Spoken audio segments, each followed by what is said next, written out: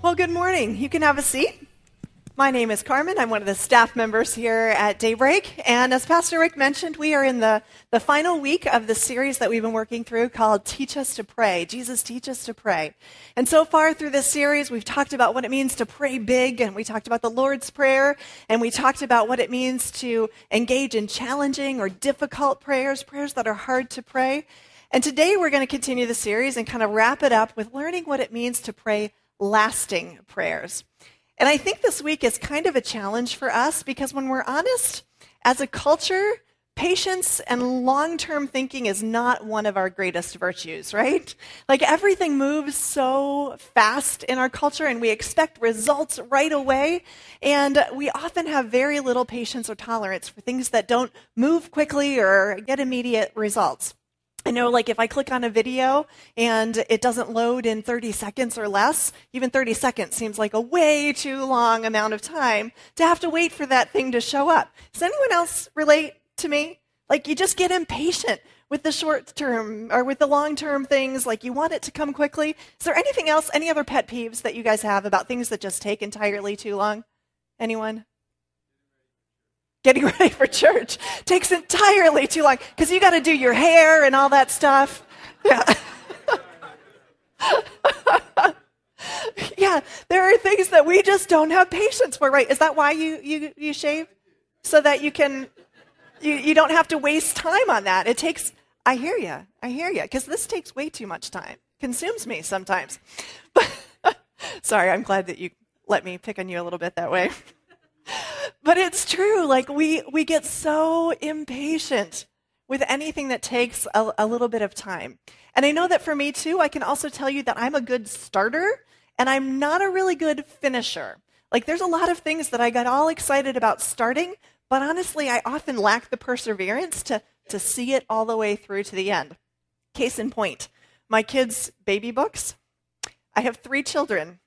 My oldest son has this amazing baby book. It was updated monthly. It is all filled in, every detail. I think there's even like a pregnancy journal that comes with it that he's got the whole story leading up. Second son, he has a baby book. It's mostly filled in. The basic details are in there. Definitely not nearly as engaging as the first one. And then there's my daughter, the third one. And the poor little thing, I think I just took the shrink wrap off not too long ago. She's 6 now. And yeah, here's a true story that I'm almost a little embarrassed to admit, but I'm looking at the thing and I came across it when I was cleaning out this cabinet. I was like, oh yeah, she does have a baby book. And so I find it and I open it up and I realize there's nothing filled in because I'm not very good at sticking with the long term. So there's nothing filled in. I'm like, well, I gotta have something to give her someday. So I look back through the boys' books, find out when did they get their first teeth? Because she got hers right around the same time. We're gonna just jot that in there that she got hers. I'm like, oh, it's just so pathetic. Good starters, not very good finishers. The sad truth is, in this fast-paced, short-term thinking kind of world that we live in, we lose often a greater perspective. We lose the value of what it means to commit to something long-term and to do something for the long haul. There's a quote in your outline. If you haven't already pulled that out of your program guide, you can do that right now. And at the top, there's a quote in there that says this: "Not much really lasts anymore.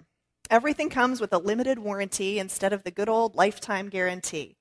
We've lost the art of living life for the long haul, and in doing that, so lost a greater perspective on the lasting effects of prayer." I think, unfortunately, this message that we have gotten from our culture, this pattern that we have woven our way into and expecting immediacy, has really worked its way into the way that we pray as well.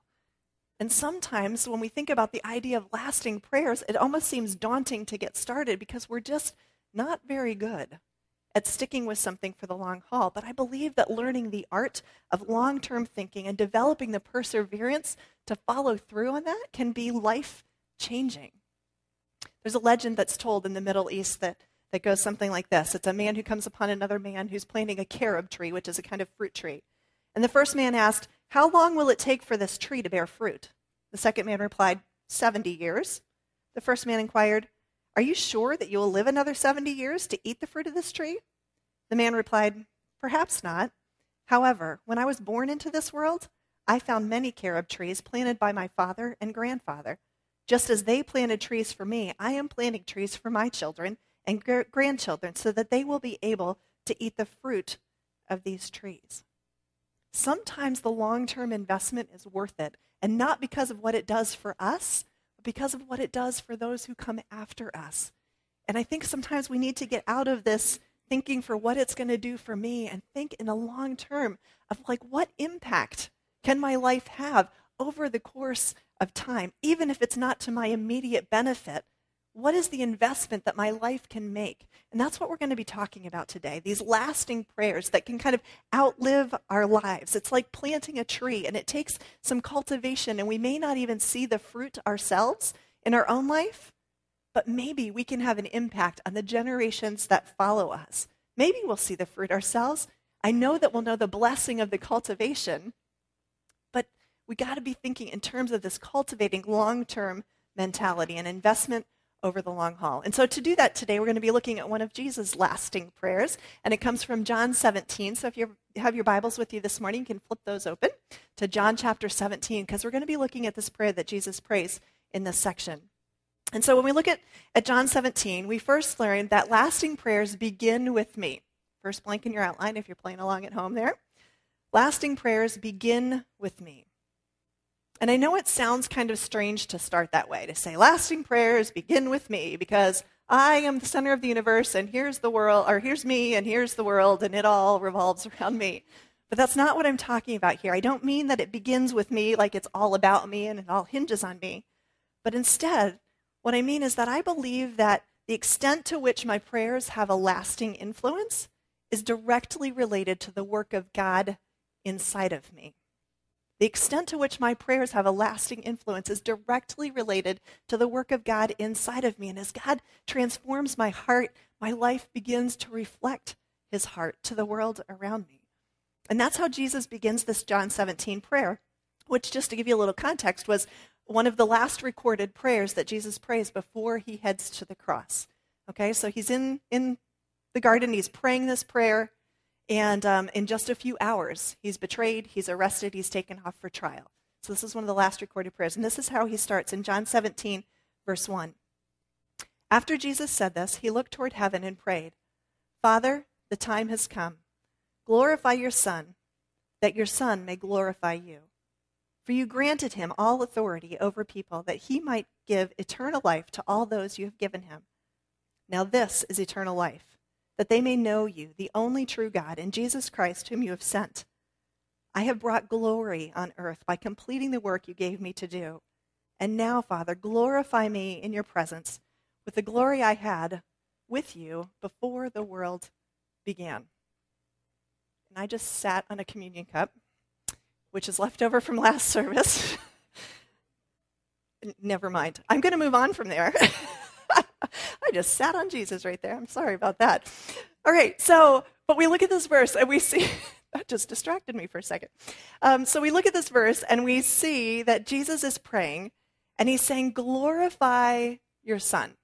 Glorify your Son. He's praying for himself. Glorify me. And we see this word glory or glorify pop up in this section a number of times, right? It's like 5 or 6 times that it shows up there. And the word glory here, the original Greek word, is doxado. And what doxado means is to reflect or reveal the worth of God. So to glorify means to reveal the worth of God. So when Jesus is praying for himself in this passage, he's saying, I want you to glorify me. I want you to reflect your worth through me. He's asking the Father to glorify him. And a lasting prayer begins with that type of attitude, saying, God, I want you to be known through me. I want my life to reflect your glory. That's why a lasting prayer begins with me, because it begins with this internal work of God doing something inside of me that says, I'm going to reflect who you are to the people around me.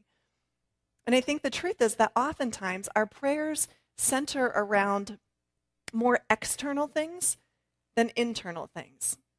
When we look at what we're praying for, oftentimes we're praying for God to curb our bad behavior, or we're praying for God to change a situation. We're praying for essentially that I would perform well and that my life would be comfortable and safe. Often when we're honest, those are the things that we are praying for. And I think about that and I think, wow, I hope that that's not the sum total of my life, to perform well and to be safe. I have to imagine that God has something so much bigger for our lives than just performing well and being safe with our lives. I have to imagine that allowing God's glory to be reflected in me has something to do with being drawn out into those places where I can fail colossally and have to trust Him to pull me through it. Being drawn into those places that feel like huge risks and they don't feel very safe. But I have to believe this has something to do with God's glory being reflected in me and something bigger than the small prayers that we pray. Because when I look around at the people that I see leaving legacies with their lives, it's not because they played it safe. It's not because they sat on the sidelines and just followed the rules exactly of the way that they were supposed to, checked off the check boxes. The people that I see leaving legacies with their lives are people that took huge leaps of faith. And God has to do some cultivating inside of me, kind of like planting the tree, in order to get to that place where His glory can be revealed. But we get impatient with the cultivating, don't we? We get impatient with that process. We don't like that process very much. I know when I was a kid, we had this garden, and it was this massive garden in our yard. And I hated that garden, I have to be honest. I did not care for that garden one iota because that garden meant so much work. And one of my chores in the summer was to go out and to weed the garden every single day, work in the garden, and I hated it. I hated the garden. I hated the work of it. I hated that that was my chore. I hated that my sister enjoyed working in the garden. And so she would go out early and get hers all done and be all happy and singing while she's doing her work. And I'm out there in the hottest part of the day because I'd procrastinated and I'm pulling out these weeds. I hated that the weeds always grew so much more and faster than the plants. Like the vegetables took forever to grow and the weeds were just growing up so quickly. And if I had my choice, I would have had like the Jack and the Beanstalks kind of seeds that you put them in one day and the next day they're like grown up to the sky. It's like that would be the kind of garden that I would like to plant because I had no patience for the cultivating process, the process of getting to the good stuff. But you know what? When the sweet corn came in and it was time for dinner and you could go out to the garden and just pull those ears of corn right off of the stalk and you'd take them in and you'd boil them right away and eat them right off the cob. Oh, my word. They were amazing. Or when you could go out when strawberries were in season and you could just pluck them right off of the vine, pop them right into your mouth, and they were so sweet and so good, and they didn't have any extra junk on top of them. Oh, there was nothing like it. There was value in the cultivating process. I may not have enjoyed the process a whole lot, but there's value in the cultivating process, and maturity is teaching me over time that there is a lot of value in things that take time. There's a lot of value in the process. Valuable things happen when we take the time to cultivate. And I think sometimes when it comes to prayer, we want to jump right into praying these humongous prayers and seeing God answer them tomorrow. We think big, we dream big, and if God just needs to answer them tomorrow, and if He doesn't, we lose patience. And sometimes God answers big prayers really quickly and right away, but in my experience, it seems like most of the time, the biggest prayers require a season of cultivation because God needs to do something in me. But I know that that process can feel really long. I used to think that waiting time was wasted time. Had no patience for the seasons of waiting. And I'll spare you the details, but there was a season of my life that I went through that I just had this longing in my heart for something, and I prayed my brains out for it. And God was not answering my prayer. And it was one of those things that no one else could make it happen. This was one of those things that was up to God alone. I couldn't manipulate or cajole it into happening on my own. Otherwise, honestly, I probably would have tried. But I just had to wait for God to answer this prayer. And I could not understand, like, God, I am praying this for years. I am praying this. And you will not answer. And I was frustrated. I didn't understand why God wasn't answering. And I kept thinking, you know what? I can't get on with life until this happens. Like, I want to get on to the more important things. that my life are gonna that you want to unfold in my life. I want to get onto those things, and I can't do it. This is wasted time. What is happening? And finally, it began to dawn on me that waiting time is not wasted time. It was that season of waiting that God was cultivating something inside of me. There was work he needed to do in me before he could do for me. Before he could do that thing that I was asking him for. He had stuff that he needed to do inside of me. And I began to learn that, wow, there is a lot of good things that can happen in the waiting time. There are a lot of good things that can happen there. And there was so much work that God had to do and so much character development that he wanted to do inside of me. And he wanted to teach me how to become the person he was asking me to be, regardless of whether my circumstances were what I wanted them to be or not. And today I look back at that season of my life, and I still view it as one of my harder seasons that I've walked through. And at the same time, I also view it as one of the biggest seasons of character development and growth in me.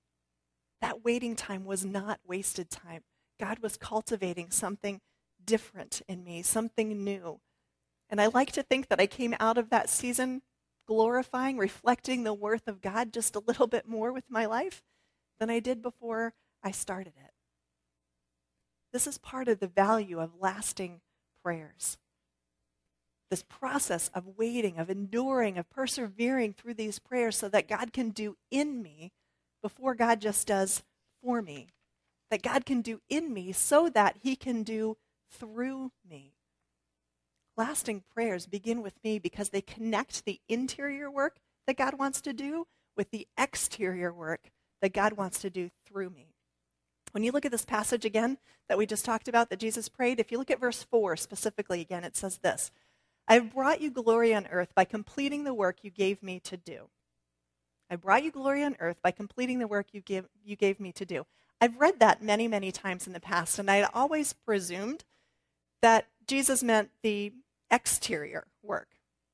That Jesus is saying, yep, God, I did all of the tasks that you've asked of me. There's this list of check boxes of things that you wanted me to come and do, and I have checked those off, because that's what work means to me, right? These are the things that you do, the tasks that you perform. And I was pondering that verse this week, and I realized I think I might be reading that wrong. I think maybe there's a deeper meaning or a different meaning than what I have always presumed. Because it occurred to me for the first time this week that maybe what Jesus is defining as work here isn't the tasks that God had asked him to complete. Because he hadn't gone to the cross yet. It's a pretty big one on the checklist, if you'll pardon me using it that way. But that was a pretty big task that Jesus had been sent to complete, and that wasn't done. And yet Jesus is here saying, I've brought you glory on earth by completing the work that you gave me to do. So I don't think that he just means the exterior work. I think maybe Jesus is also talking about that interior work. I completed that interior work that you've given me to do. This intimacy with the Father, about learning how to reveal the great worth of my Father. Not just through the tasks that I accomplished, but through the person that he was. He completed the work of allowing the Father to cultivate the Son so that he was ready to face what was coming in the next several hours. I kind of wonder if maybe that's what he's talking about here. I've completed the work.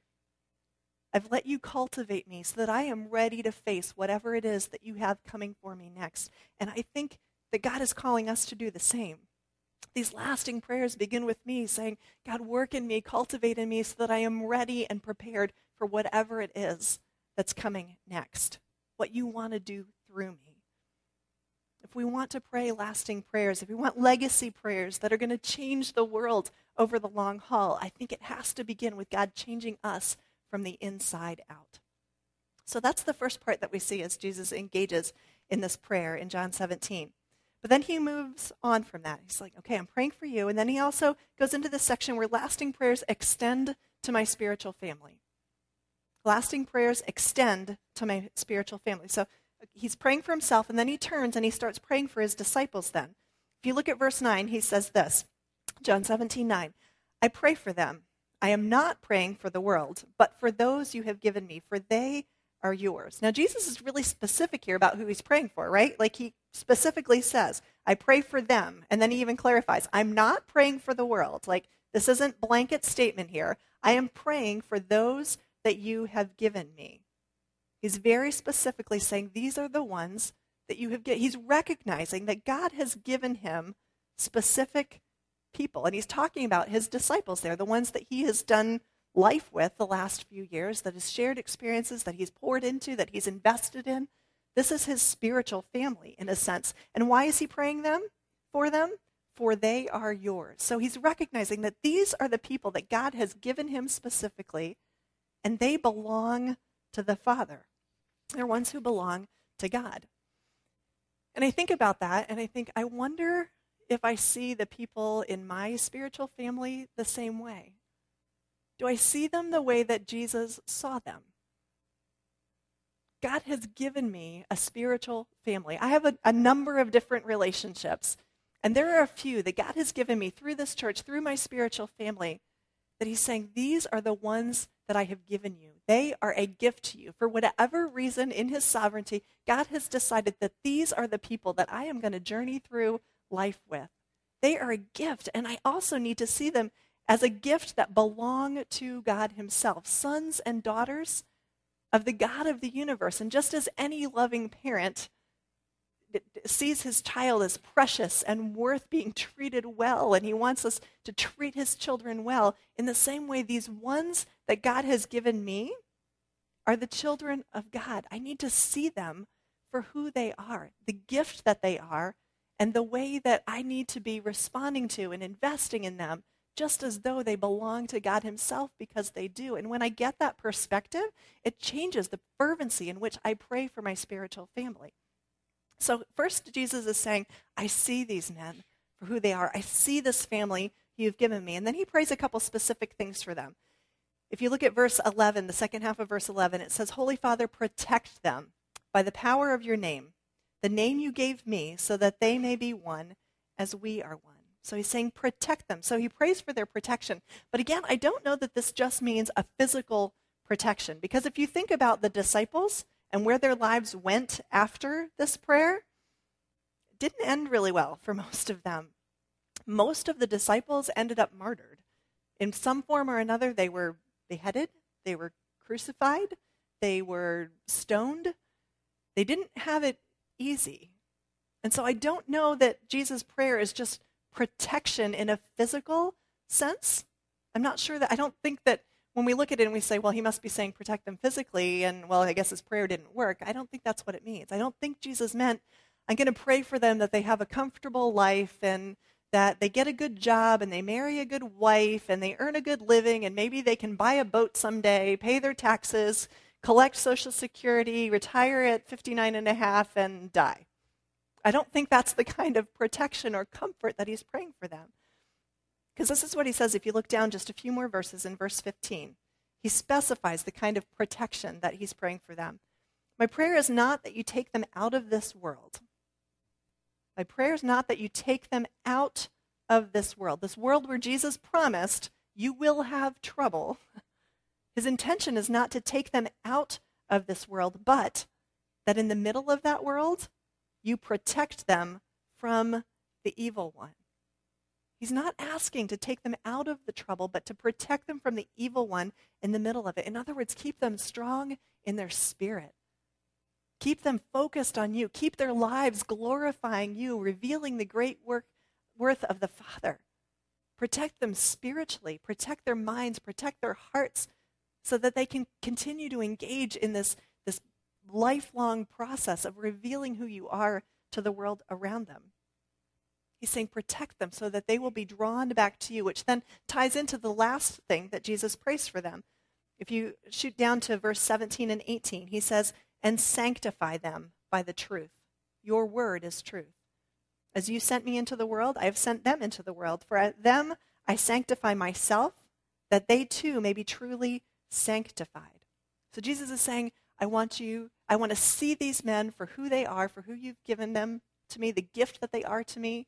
I want you to protect them spiritually, keep them strong in their spirit, and I want you to sanctify them. And what does that mean to sanctify? It's a big question. It could take a whole day to talk about sanctification and still never really get through all of that. But in a nutshell, for our purposes today, we can say that to be sanctified is to be set apart to God and set apart for God. To be sanctified is to be set apart to God and to be set apart for God. That there's this, again, we're getting back to this idea of this inner work that happens in you so that work can happen through you. And sometimes we want to separate those two, that it's either inner work or outer work. But the truth is, when you talk about sanctification, it's a both and kind of thing. You can't separate the two. There's always a connection from the interior to the exterior. And so Jesus is praying, sanctify them. And he has eternity on his mind as he prays for these disciples, because he's not only wanting them to be changed, but he wants the world to be changed through them. He wants them to be sanctified so that they can go out and make a difference. This is Jesus' lasting prayer for them. He's looking into the future. He's looking into eternity. And he's saying, this is what I'm praying for these people that you've given me. Protect them from the evil one and sanctify them so that the world can be different through them. And I think, wow, I need to pray for my spiritual family that way. I need to pray for them, that I would truly value and see them for who they are, who God has given them to me, as God has given them to me. I need to pray for their protection. I need to pray for their sanctification. Why? So that together we can do something amazing in these legacy-leaving prayers that we journey through together, which is the last part that Jesus talks about as he turns yet one more corner in John 17. And he talks about how lasting prayers touch future generations. They touch future generations. So Jesus prayed for himself, he prayed for his disciple, and then he turns a corner and he says this, starting in verse 20. My prayer is not for them alone. So my prayer is not just for these disciples, because before he's like, I pray for them, not the world. I'm praying for them. And now he's saying, but not just them. I pray also for those who will believe in me through their message, that all of them may be one, Father, just as you are in me and I am in you. May they also be in us so that the world may believe that you sent me. Now this one blows me away when I actually look at it, because he says, I also pray for those who will believe in me through their message. Who is he talking about there? Who is that? Anyone? Us. Yes. He's talking about us. How do we know Jesus? Because of the message that these men carried forward with their lives. That's how we know Jesus today. And so Jesus, as he's sitting there facing the cross, facing the hardest thing that he ever had to do, he's looking ahead to hundreds of generations in the future saying, I am praying for them.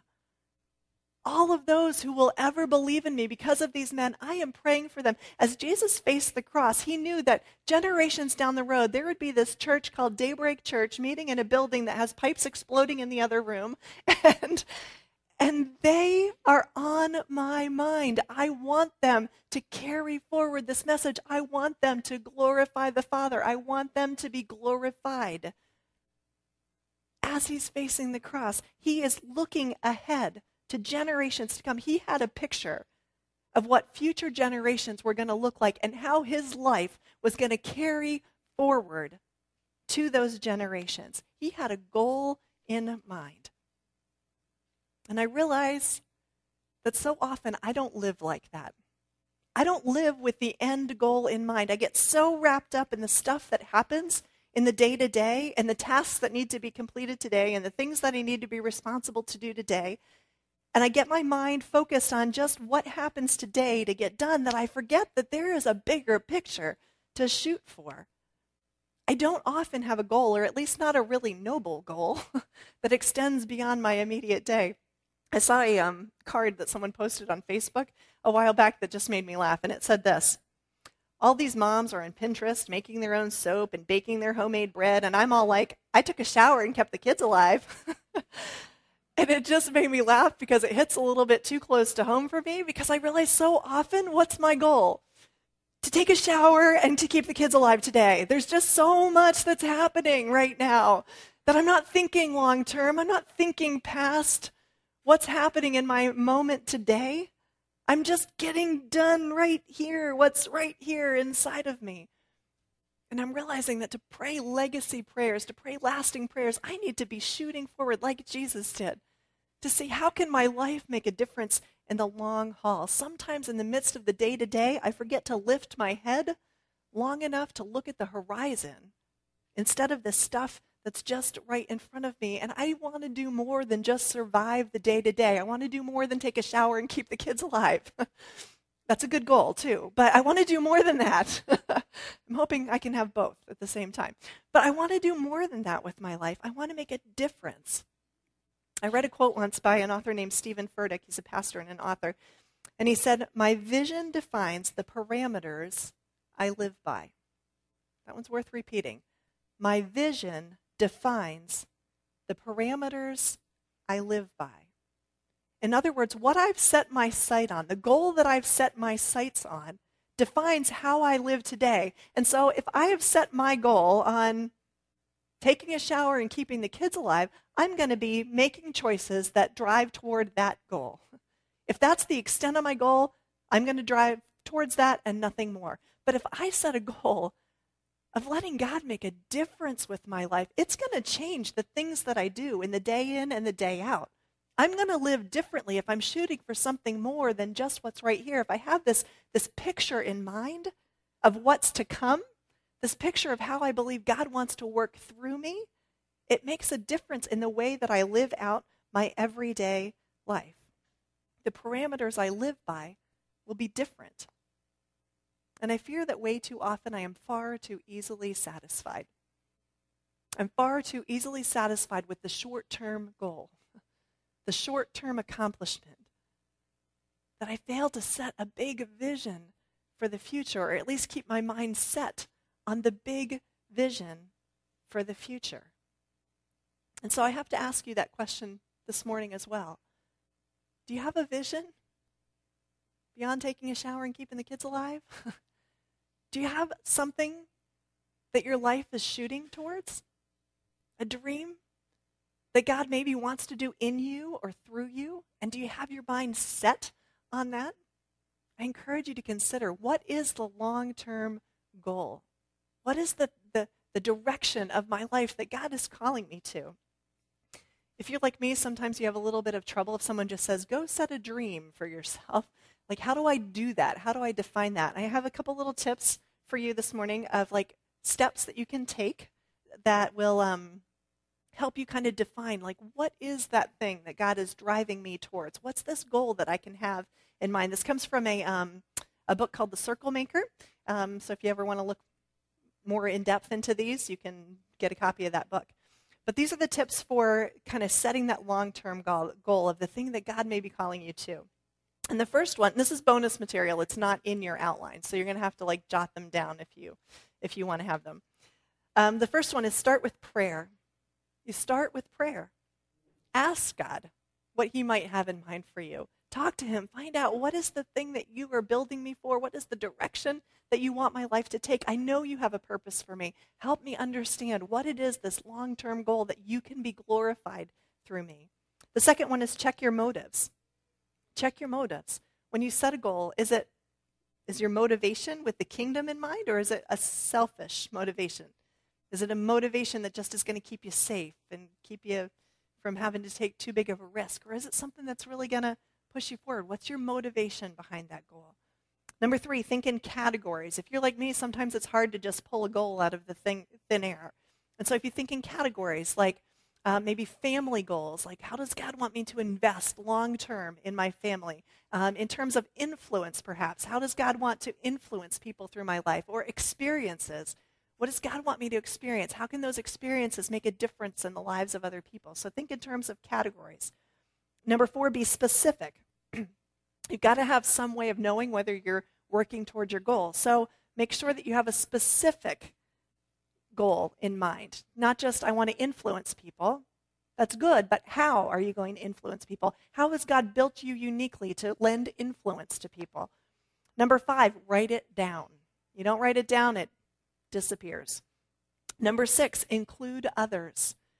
It's more fun to do it with other people, and it lends some accountability when you include others. Tell them, this is This is my long-term goal. Ask someone to help you, partner with you, to keep you focused on that thing, to lift your head to the horizon a few times. So include others. Ask them to pray with you or for you through that. Number 7, celebrate along the way. It's one of the keys to a long-term investment is that you need to find points of celebration, of looking back and realizing, we're making progress. Might be a season of waiting, but look what God's doing in me through this. Number 8, dream big. Big dreams make big people. Dream big. Number 9, think long. Think long. If you want to dream till the day you die, you need a dream that's going to take you your lifetime to achieve. So think in terms of long term and maybe something even beyond your own life. Maybe you won't ever eat the fruit of it. Maybe your big dream is going to impact other people more than yourself. And then finally, number 10, pray hard. Pray hard. Because as you pray hard through the midst of it, it's what keeps you centered on both the interior work and the exterior work that God is doing through you. And I think if you start to set goals with eternity in mind, that they may even outlive your life. I believe that the long-term goals, the dreams that God has given us, and that we bathe in these lasting prayers, that we stay persistent and consistent and persevere with, I believe that they extend from this world into the next one.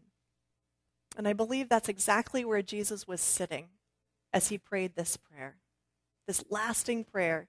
He prayed with one foot in this world and one foot in the next.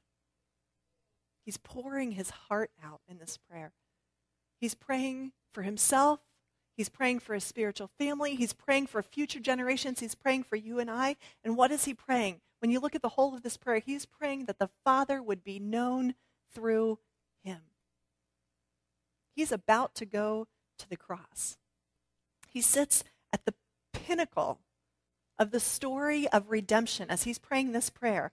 All of creation has been building to this moment. This is a pinnacle moment in all of history, in all of eternity. This is like the climax of the story. Jesus is sitting here at the climax of the story. All of creation has been waiting for this moment ever since Adam and Eve took the bite of that forbidden fruit and the world became broken and the world became lost and things were broken. All creation has been waiting for this moment of redemption where the lost can be found and the broken can be redeemed, made whole, made new again. And in these last few hours on his earth, as he's sitting there considering the position that he's sitting in, one foot in this world, one foot in the next, his lasting prayer is that you and I would know the Father. And he knows full well that the only way for you and I to know the Father is through him. And as he's praying this prayer, he knows what that's going to cost him. If we're going to know the Father through him, it's going to cost him dearly.